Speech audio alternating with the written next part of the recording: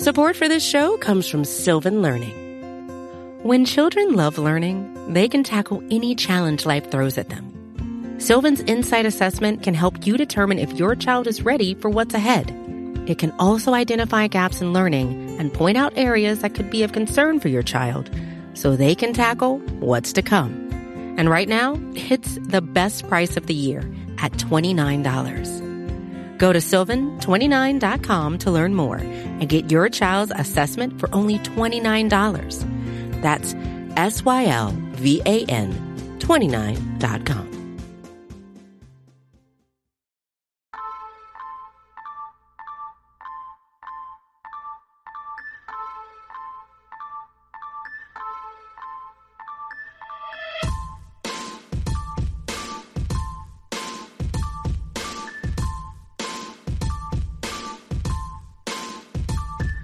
Sharpen your pencils and get your notebooks out. It's time for the Star Seminar. And now here are your hosts, Rabble Rouser and Danny Phantom.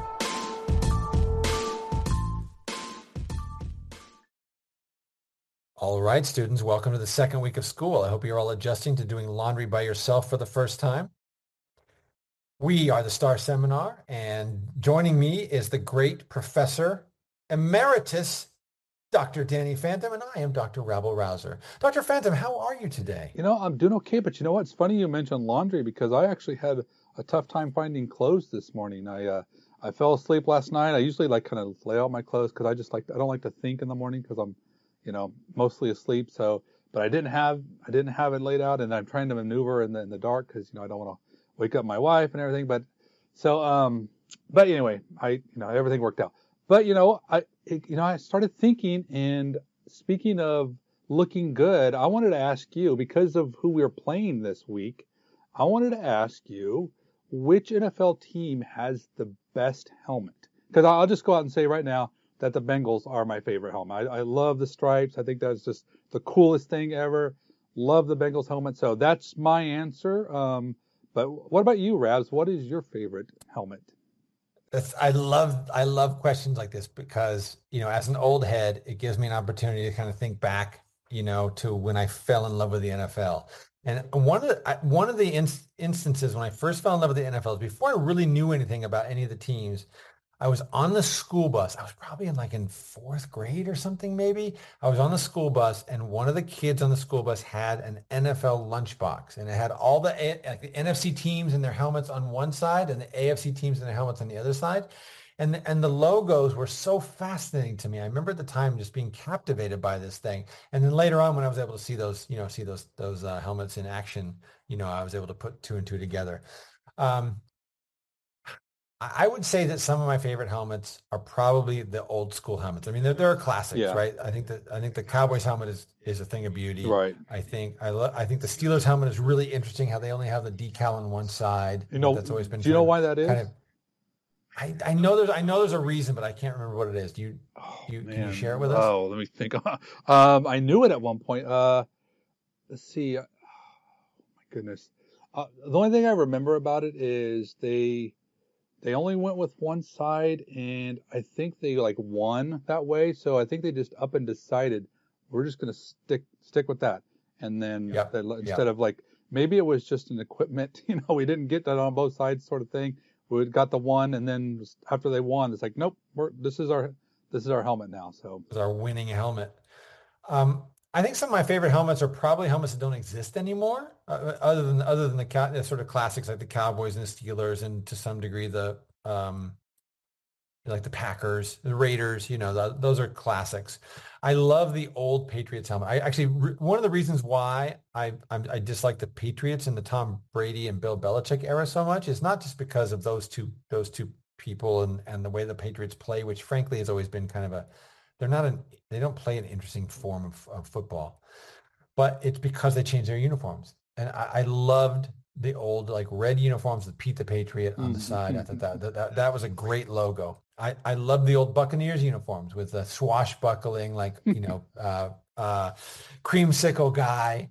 And I love the old Oilers uniforms with the sort of like light blue oil derrick. I Yeah. think those are all classics that I really, really miss. I think each of them has been replaced by something that's a lesser version of the original. I think it is Raps because I totally agree with you. I mean, it's when you were kind of brought into that, and it's just like, if you were to list all the helmets in front of me and just like of each team and just like tell me to pick the one, I would always pick the one that I'm like right in the era when I started following it. Those were my favorite. There's a lot of nostalgia with it.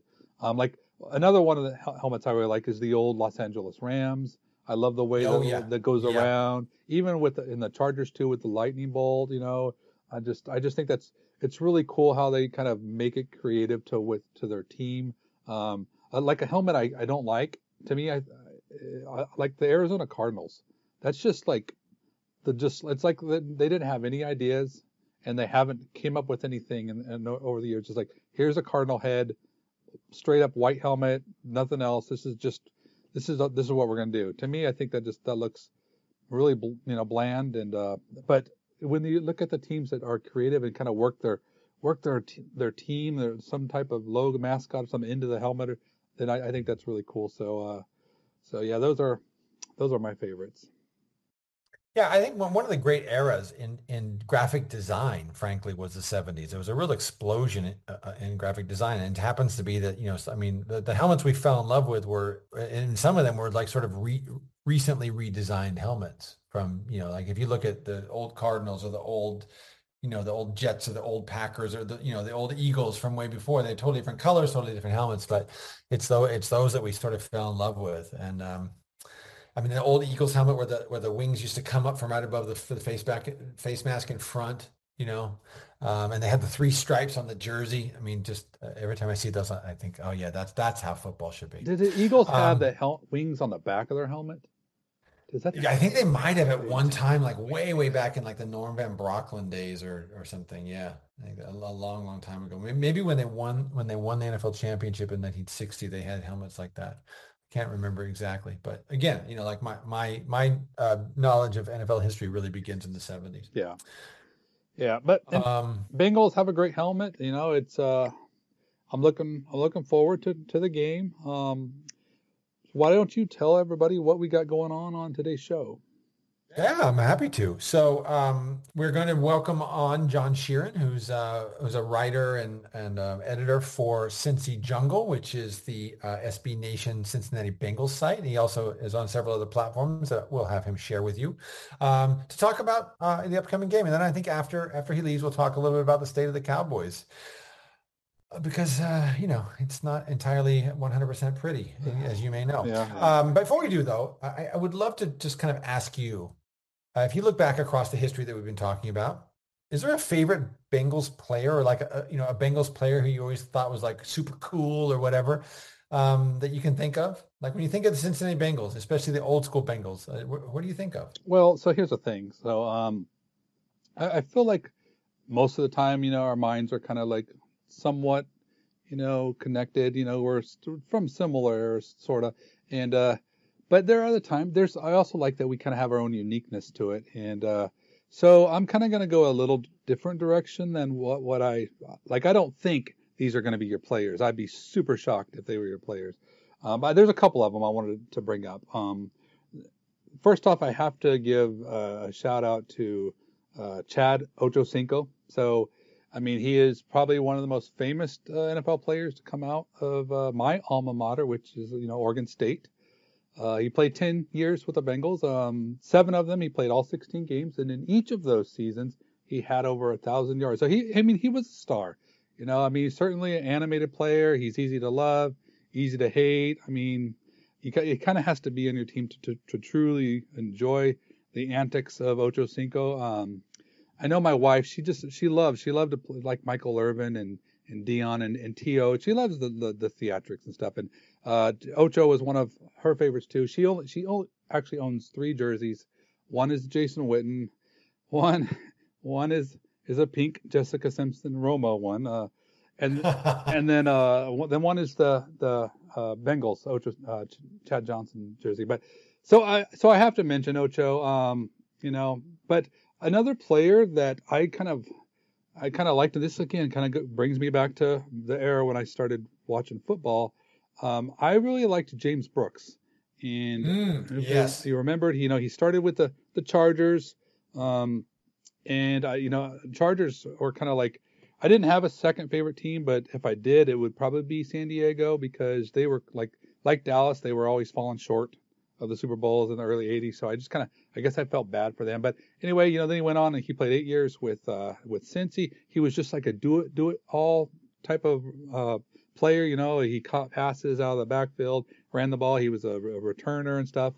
Very efficient. If they had fantasy football back there, James Brooks would definitely be one of those guys that people would own. He just was really dynamic. I actually remember him throwing a touchdown pass against Washington in a game. But so James Brooks is a guy that just stands out to me. So what about you, Brad? That's a great pick. Yeah. So a couple of my favorite guys, they're from the 70s. I really like those 70s Bengals teams. The 70s were a brutal time to be a good but not great AFC team, right? The 70s was dominated. There was like one great team in each of the three divisions. In the East, it was the Miami Dolphins, and they ruled the East for several years there for most of the 70s. Don Shula led Dolphins. In the Central, of course, was the Pittsburgh Steelers, great Pittsburgh Steelers team that, won the division pretty much every year throughout the 70s. And then in the West, it was the Oakland Raiders. And so the Bengals really had a tough road because there was one other playoff spot for a wild card team, and that was it. And they had to play the Steelers a couple times every year. And for much of the time they were playing, the Oilers were good, et cetera. So it was a tough position for them to be in. And they had a great quarterback and great offense. And their quarterback, Ken Anderson, I think is one of the most underrated quarterbacks of all time.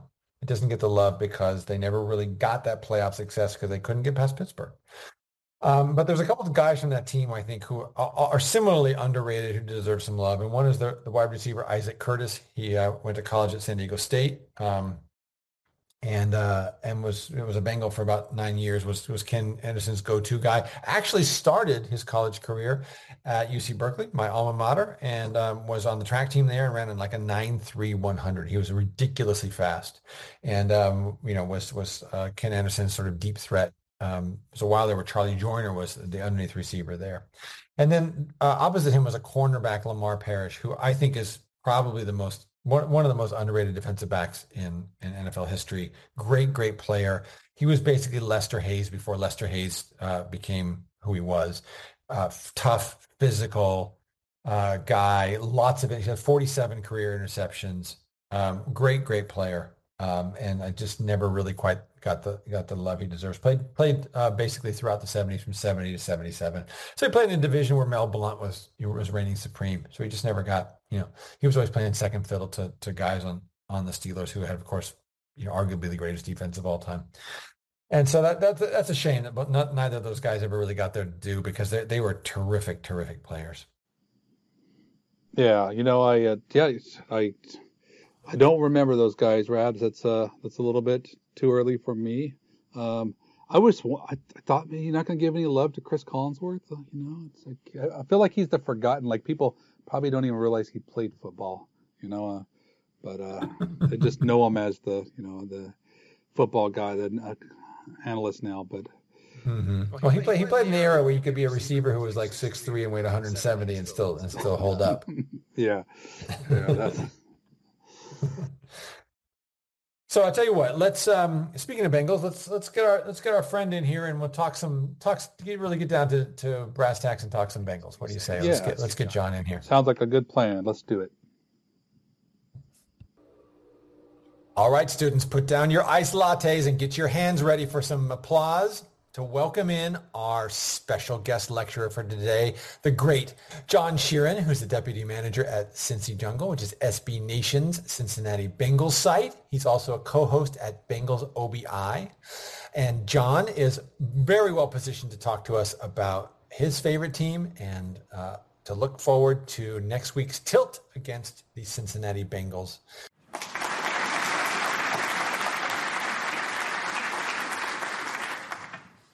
John, how are you?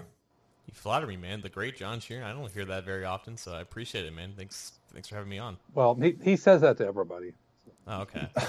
No, but you but you're the first guy I meant it with. Okay. And actually, John did some fine work on the SB Nation NFL show on Monday, so he's plugged in not only to the Bengals but to the larger league picture. Speaking of the larger league picture, I think one of the things that these two teams share is their ownership group. Both of them are run by sort of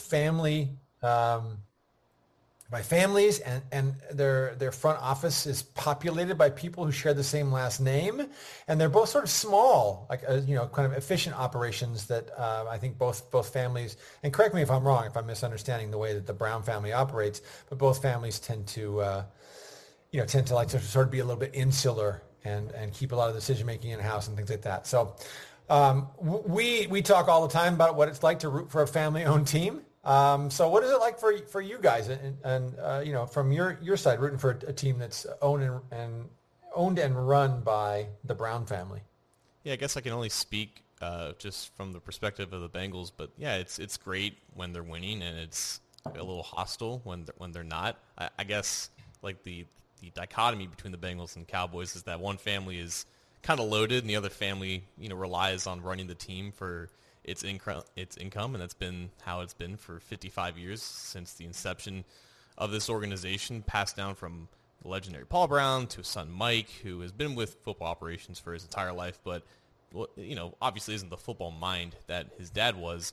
And as the years have gone on, like you've mentioned, like he's gotten his family more involved within the operations of the team, and just in recent years, his granddaughters Elizabeth and Caroline have both kind of emerged within the organization and now have significant roles in the operations side of things. And Elizabeth has been like just a godsend just for this franchise. She connects with the fan base in the city on a level that has never really been seen before since Mike took over the team 30-something years ago. So her presence has been very welcome. She's been responsible for a lot of the great innovations and just the progression of the franchise as a whole into really the 21st century. Marvin Lewis gets a lot of credit for what he did and in the input that he had on the organization, but Elizabeth in just 3 years has really made her presence known with the things that she's done. And now that the team is winning and is successful and it appears to be primed to be successful for years to come, I think there's a lot of renewed faith in the Brown family overall.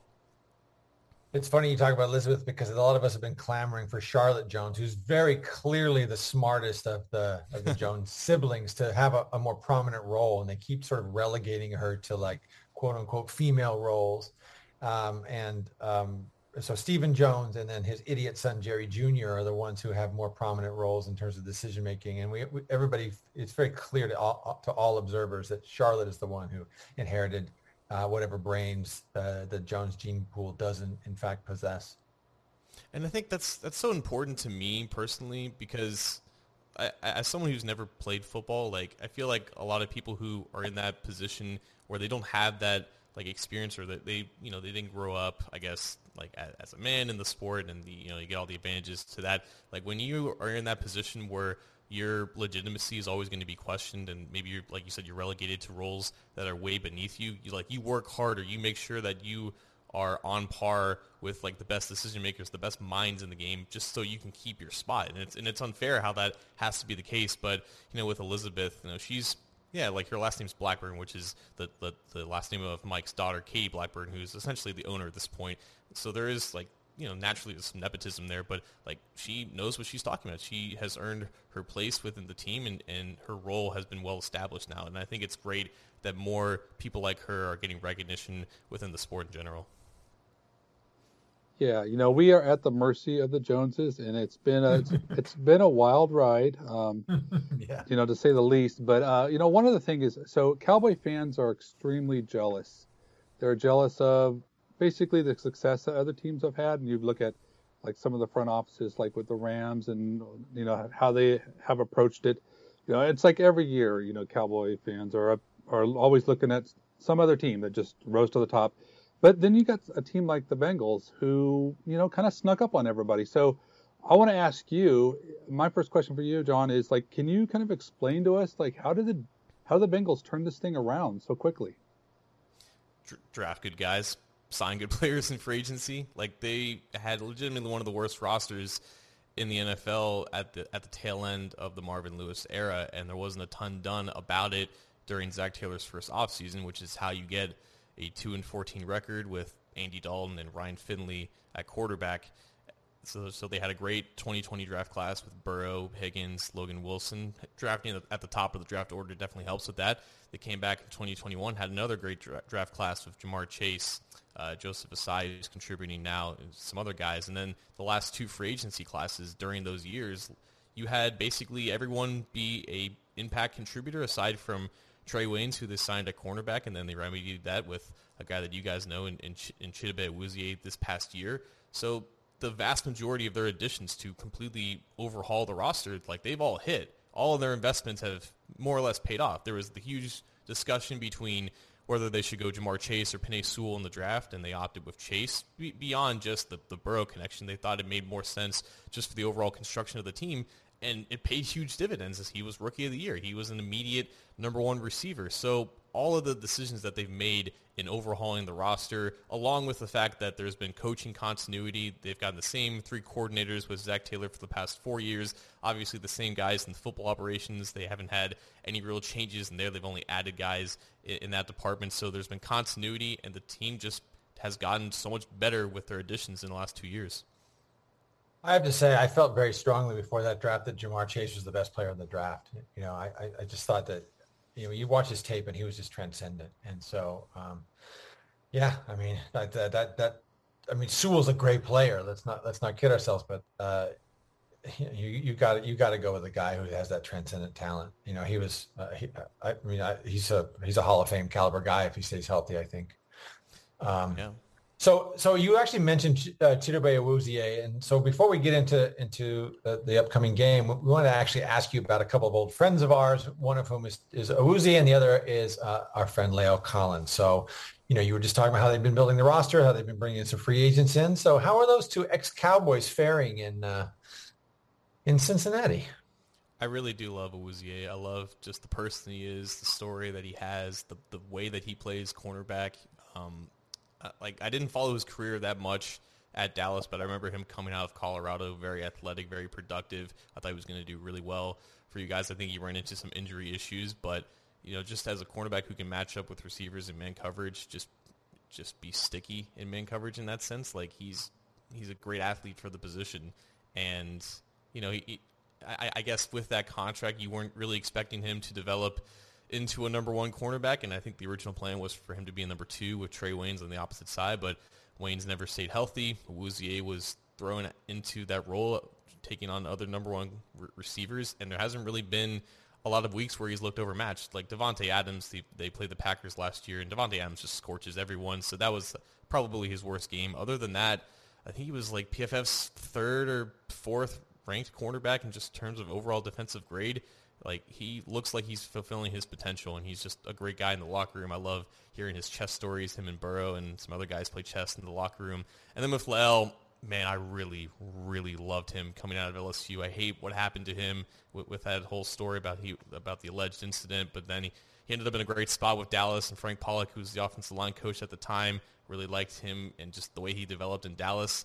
And everyone in Cincinnati wanted him to come to the Bengals, and when the whole free agency situation was unfolding and he was taking a visit in Cincinnati and they weren't sure if he was going to leave without a contract, the whole city was on pins and needles. They were trying to find him in local shopping centers. They were, you know, stalking him, making sure that he didn't leave without a contract, but he did sign. He's got a bunch of per game roster bonuses, and it's kind of evident with, you know, some of the ailments and the injuries that he, you know, kind of deals with at this point in his career. So he had a kind of a tumultuous offseason dealing with some injuries during training camp. So he looked a little rusty in his first game against the Steelers, but just like I think the rest of the offense, kind of regained himself towards the second half of that game and he looked like the part of a starting right tackle, and they haven't had that quality or caliber of player in a very long time at that position. For us as Cowboy fans, I think that's going to be a really interesting one to monitor because, as you may know, the reason that they found him expendable is because there was a guy named Terrence Steele who was a sort of undrafted, you know, rookie free agent, but worked really hard, has great sort of athletic traits, good feet, etc. And I think that they felt that he was an ascending player and La'el Collins was a descending player. And I think there was a certain point there where they just said, you know what, let's just go with let's go with the future. And even if it might not be as good as the present. So Cowboy fans all off season have been railing against that decision. And especially after the let's be kind and say moribund offensive performance in week one. I think that those voices have been amplified. So it's going to be really interesting because, we're all going to be watching La'el Collins closely to see how he holds up. Yeah, I know I was watching Red Zone, watching the game, and every time they would go with the Steeler game, my eyes just focused in with La'el Collins. Because, I mean, I know this sounds terrible, but I just want him to be bad. And just because it just feels like the Cowboys made the right choice. You just want that feeling and stuff. And I tell you what, I mean, certainly there's plays where TJ Watt's TJ Watt. So, he's going to just, completely run over you at times. But then there's other plays that LC just, he's LC and he will hold his ground. And, I mean, he's a good right tackle. So, I mean, you guys got a good player there. And, I think that's, I know Cowboy fans are always going to be watching between Steele and Collins and just always comparing and stuff. So, but, I'm glad he's having success. I hope he doesn't have success on Sunday, but but turning our attention to Sunday, we want to ask you some questions, and we wanted to play a little game. We call this Who Day. We're gonna ask you questions, and you tell us who day is the player that applies to. So does that sound good to you? All right, let's do it.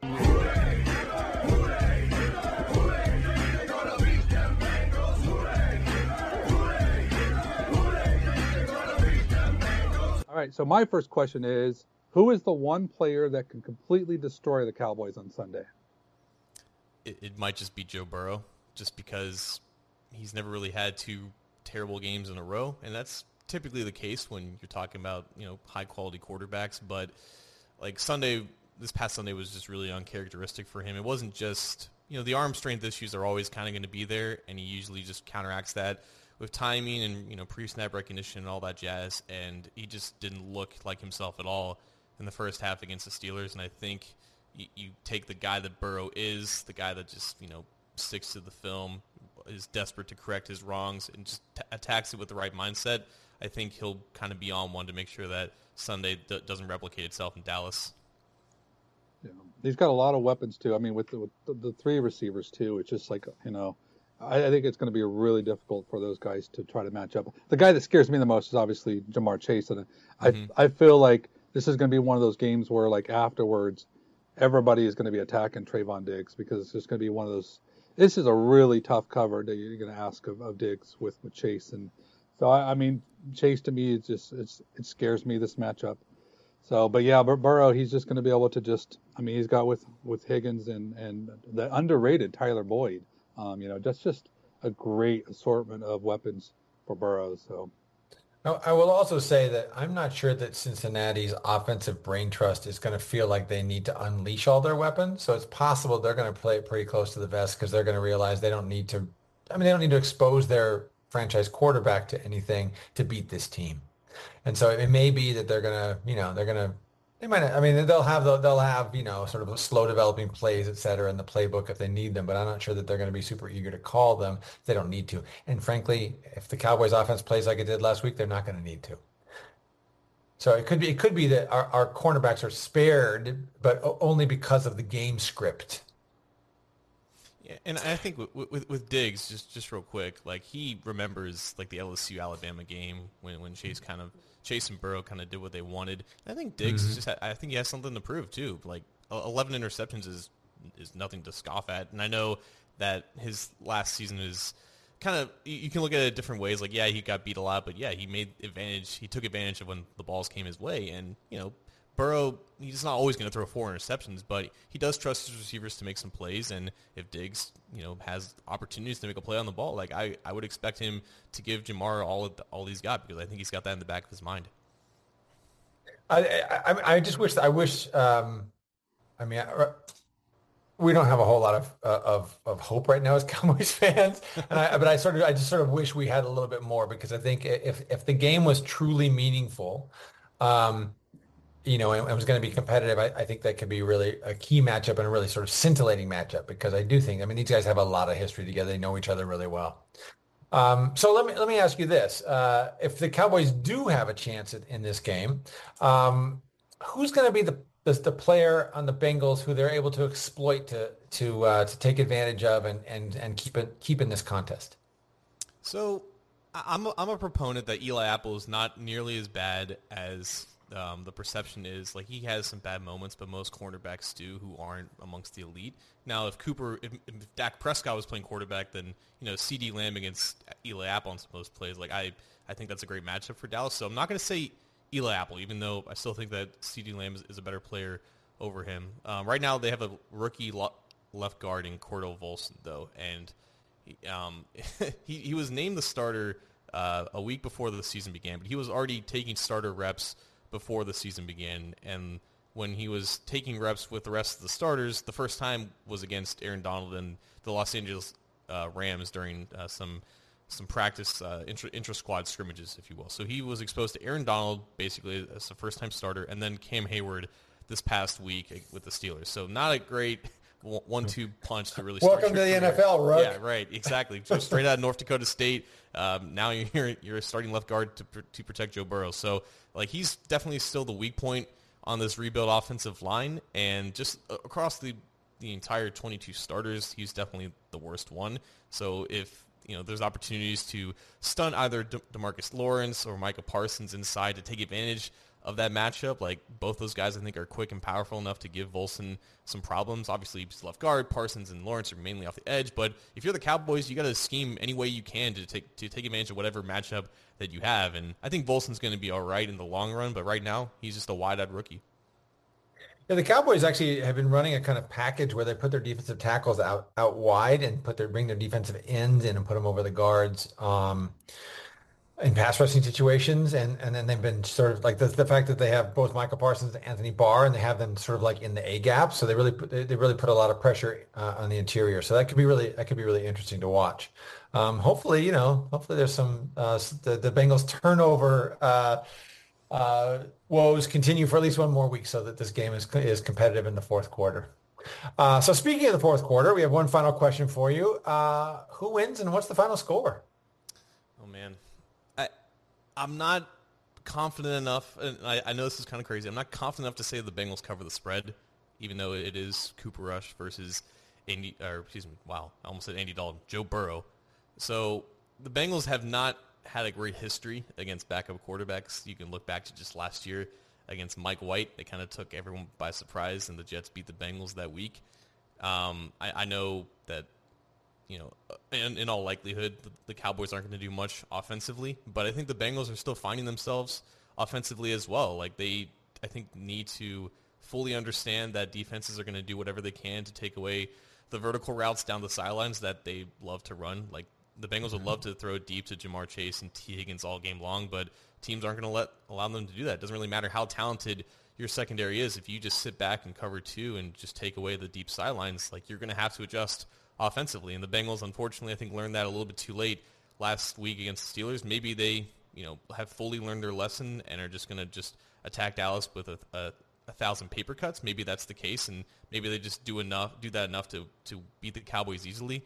But I'm going to say that Dallas makes this more of a game than I think most people are expecting, just because, in general, I think the Bengals are just not I don't think they're an early season type of a team. We haven't really seen that in the entirety of the Zach Taylor era, and I think there's still a little bit more for them to work out. And also, I think Micah Parsons is going to end up with at least 1.5 or maybe 2 sacks. As good as Jonah Williams is at left tackle, I think Parsons is a clear mismatch, and that's the case with most left tackles in the league. Like, we saw him just dominate whoever Tampa Bay had at left tackle last week, and DeMarcus Lawrence, I think, is underrated now just because Parsons is rushing off the opposite edge. So that's still, I think, an advantage for Dallas in this matchup to keep it close, even if their offense can't really do a lot. So I'm going to say the Bengals win a relatively low-scoring game of like 17-13.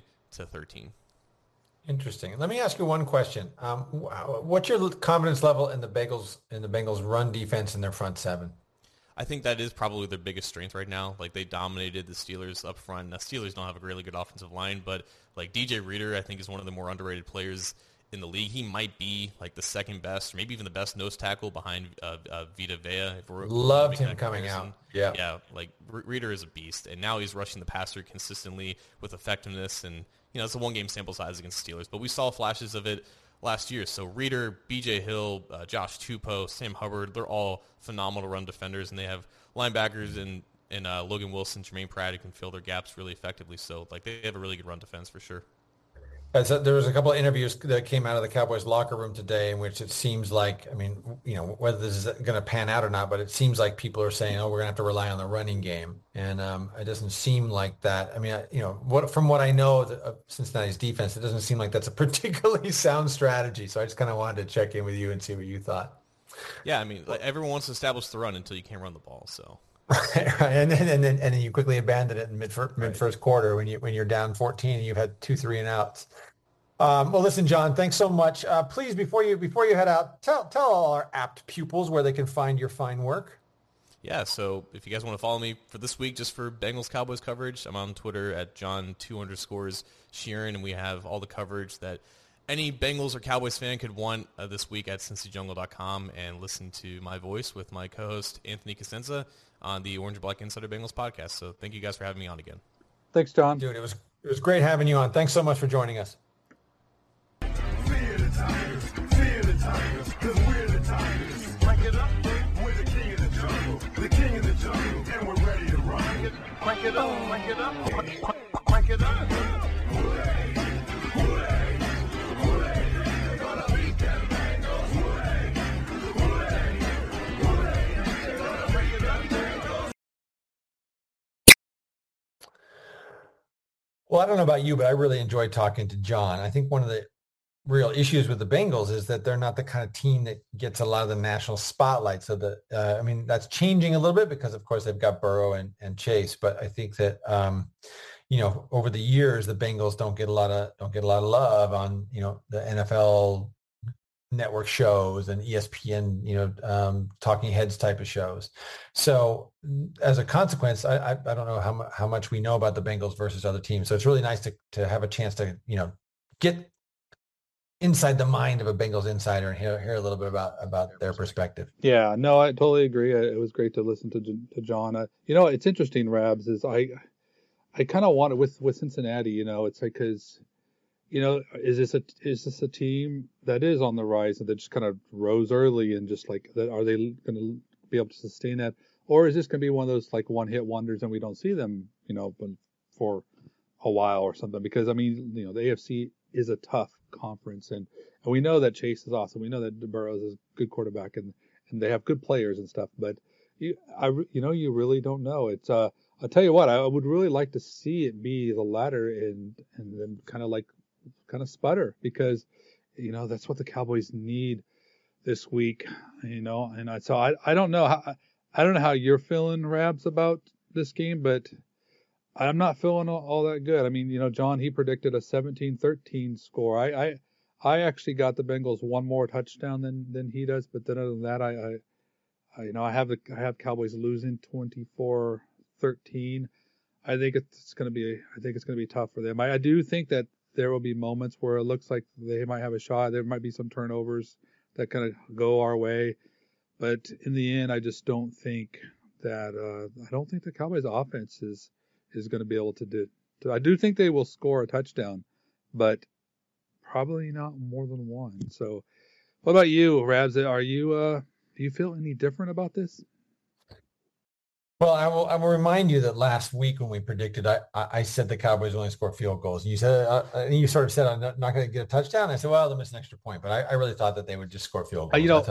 Props to you, Rabs. They would have a lot of trouble. When I tell you what, that whole game I kept thinking of, I was like the SOB. It's just like, he was dialed in, and it was like yeah. I mean, it wasn't 9-6, but I tell you what, for a while there was pretty close to that. It looked like it was going to be in that range until the Buccaneers finally started getting it in the end zone. I guess my question is how are the Cowboys going to get to 13? And so it's possible that they're going to get a short field, but I guess my concern is this team capable with Cooper Rush at quarterback, with a backup left guard, with the receiving core they have of sustaining drives and having like 75 or 80-yard drives, especially against, as one of the things that John was telling us was how strong the Bengals front seven is. And if they're gonna need the running game to really sort of like step forward and help them sustain those long drives, is that front seven of the Bengals going to allow them to do that? One, and I think the other question that's really important is this Cowboys offense that's so penalty prone. Are they wired psychologically to be able to sustain those long drives? Are they going to score without explosives? Because I think that it's going to be very, very unlikely that they're going to get a lot of explosive plays on offense. They're not going to get a lot of long passes. They're not going to get a lot of long runs. They don't have much team speed on offense. They have tremendous team speed on defense, but very little on offense. So where does the scoring come? And it's going to have to come from giving them a short field. It's going to have to come from a defensive score or a special team score. So they might get to 13 if they can do that and get and Cooper Rush can engineer a couple field goal drives. But I mean, I'm really having a hard time seeing how Cooper Rush is going to engineer multiple like 70-yard drives, from deep in their own field. So I'm going to say something like, I don't know, let's say 28-9. Yeah, I think the Cowboys defense is going to be game, but I fear that we're going to see multiple games this year where they begin to wear down because they are light, and they're missing the guy who calls signals. They're missing the guy with the green dot. That's not going to help them. It's possible that several guys can step up. I really believe in a lot of the defensive players they have, but I also think that they're not a big defense. They're undersized defense. Teams are going to start to run at them. They're going to get worn down, and they have to play perfectly for the Cowboys to have a chance to win, and that's asking a lot of them. Yeah, I totally agree with you. It is going to be hard to see them, they're going to have to sustain drives. It's not going because they don't have the big, unless Pollard breaks one or they get something from Turpin, or like you said, maybe a defensive play that sets them up or close. You're right. We're not going to see the offense be lighten it up. But I wanted to point out a couple of things, just how I feel overall in the sense of transitioning from last week to this week. We talk about how we don't want to overreact to things, and so I want to make sure that I'm not. And I want to say that Tampa Bay is a good football team. Tampa Bay has a good defense. Tampa Bay has a good offense, and I think that's important to remind folks about because it's possible they're the best team in the NFC. It is very possible, yes. Yeah, and so another element too is that the Cowboys got really bad quarterback play last week, and that's very uncharacteristic of Prescott, and it's not something I don't think we're going to see, continue.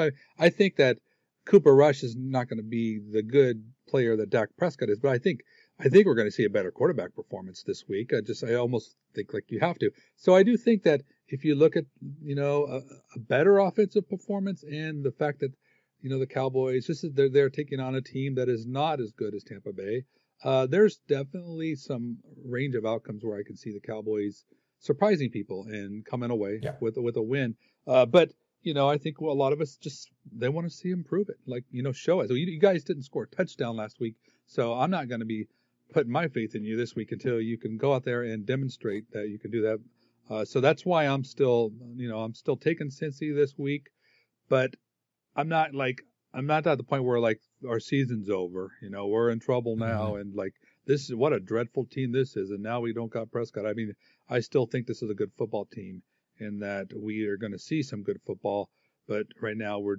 just in a tough place.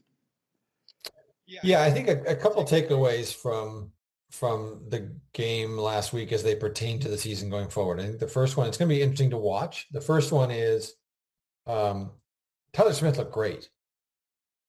He suffered some lumps, but I think the kid's going to be just fine, and is I think pretty clearly going to be the left tackle of the future, and shows, particularly in the running game, but also when he has to anchor against a bull rush, an incredible amount of natural power. And so as soon as he works out some of that technical stuff, which might take the full year to do, I think he's going to be pretty formidable. So I think it's going to be a really interesting question in terms of how they perceive the team about what they do with him going forward. Are they going to kick him back into guard and have Jason Peters come in at left tackle? Are they just going to leave him and Farniak out there? I think it's going to be really sort of fascinating to watch. But I think it's interesting because, one of the things that everybody was really, really worried about was number 73. And he actually was in many ways one of the least of their worries. I don't know why. I don't know why people doubted that guy. I mean, I've been trying to tell people.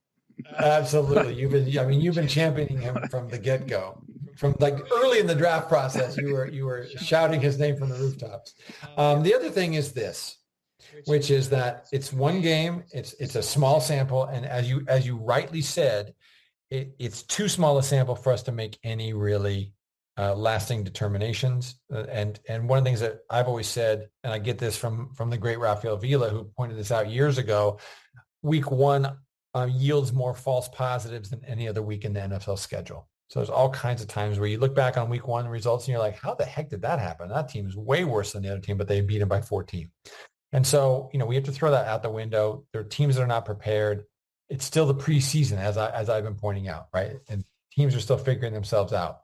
But that said, a lot of what we saw in week one continued a lot of the disturbing offensive trends that characterized the second half of last year, and particularly anything post Denver. So, I think a lot of us have scoffed at this notion that, Denver figured out the Cowboys offense and gave the league a blueprint.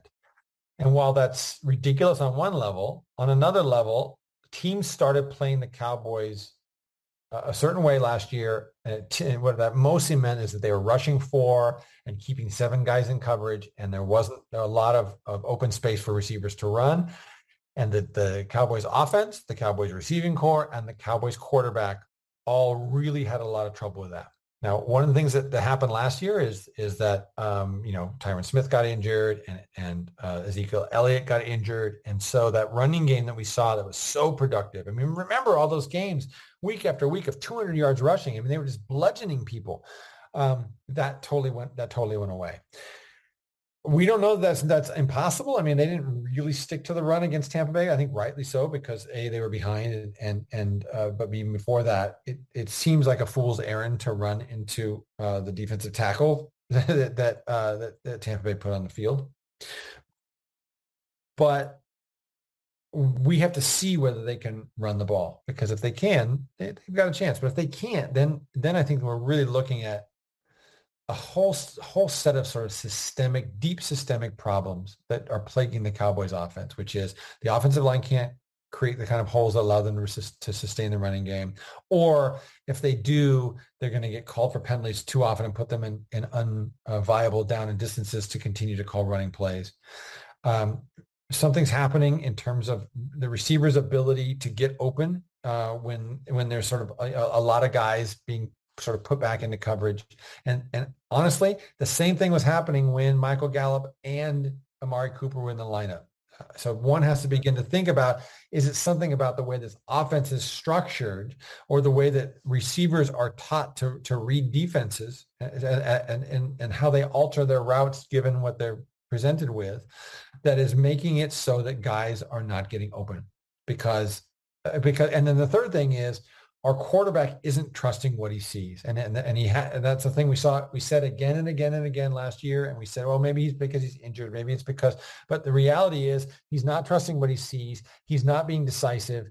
He's double pumping. He's not as at least before he got injured, he wasn't as comfortable in the pocket, and oftentimes the pocket was actually not bad. I mean, they didn't do a terrible job of pass protecting. There was definitely some breakdowns, but it just feels like he's not confident about what he's seeing. And that means he's either holding the ball too long or rushing throws. He's throwing late. He's not throwing with timing, anticipation, because he doesn't believe that his receivers are going to be where he needs them to be.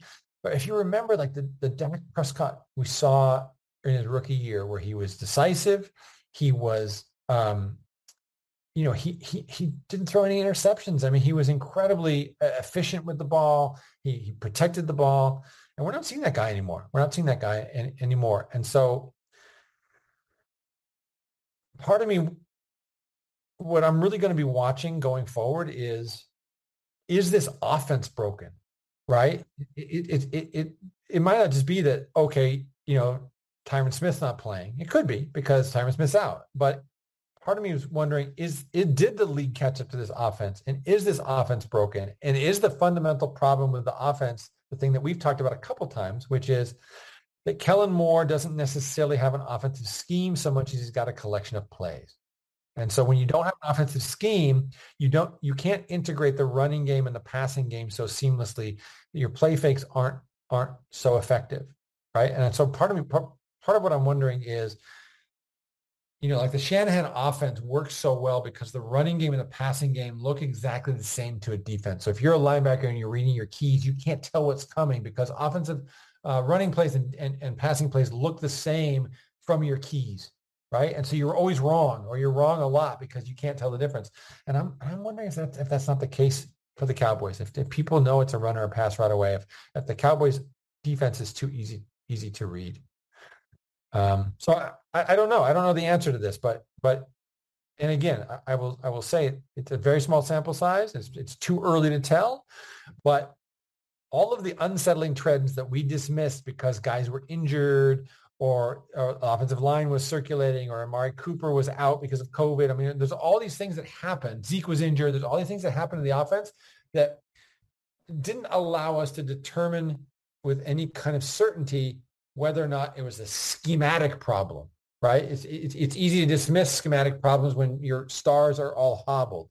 Well, I think this is going to give us further evidence to see whether or not there are schematic problems. And I tell you what, in rewatching the game from last week, I'm beginning to wonder if it's not just that there's some sort of fundamental schematic problem, that they're too easy to defend, that they don't have a solution for rush for and put 7 guys into coverage. Yeah, no, Rabs. I mean, I think you're exactly right. I agree with you. I mean, my worry has gone from Tyler Smith and the offensive line protection to how are the Cowboys going to be able to defend the shell defense, and when the defenders are sitting back on this. And and you're right. We don't. There's too many things going wrong to fully understand. And I look at this one and I see just how poorly Dak played in it. So it's like, it's tough for me to just totally say, Kellen, what are you doing? But certainly there's reason. I understand Cowboys Nation is really upset with Kellen Moore, and I think I tweeted before the game. It's like, all right, Kel, this is where he's going to prove, this is how good he is. And so far, they don't have answers, and I think you're absolutely right. They're going to need to figure out ways to counter, and whether it means, and people are going to hate to hear this because Jason Garrett said it before the game, and everybody just went crazy. Is they just got to really commit to the running game, Zeke was running the ball well. I mean, they keep promising that we're going to see more Pollard. It's like, why aren't we seeing more Pollard? He looked really good when he was bursting through the holes when they didn't call it back, on a penalty. But I just feel like, the Cowboys got to figure this out. And I don't know. You're right. The Cowboys offense could be broken. And if that's the case, then it's going to be a really bad season, and we're going to see some coaching changes with the Cowboys, come 2023. But I don't know. I mean, we go from one worry to the next, and but you know what? That is all we have for today. If you haven't yet, please do subscribe to the Blogging Boys Podcast Network. Leave us a rating, write a review. Tell us wherever you get your podcast, Apple, Spotify, iTunes. Tell us what you think. Anything you would like us to see do differently to improve your podcast listening experience. And if you ever want to talk to us about anything at all, any Cowboys hot topics, things you're worried about, or like, what is your favorite NFL helmet? Let us know. Hit us on Twitter. I'm at DannyPhantom24, and Rabs is at Rabblerouser, spelled RABBLEROUSR. And don't forget to check out all the great podcasts throughout the entire week. Every day we've got something new for you. Tomorrow we'll have The World's Team with Meg Murray and Paul Stewart, so make sure to check that out. But that's all we have for today. Thanks for hanging out with us. Hope you have a great weekend. Stay safe, stay happy, stay true to the silver and blue, and we will catch you later. Class dismissed.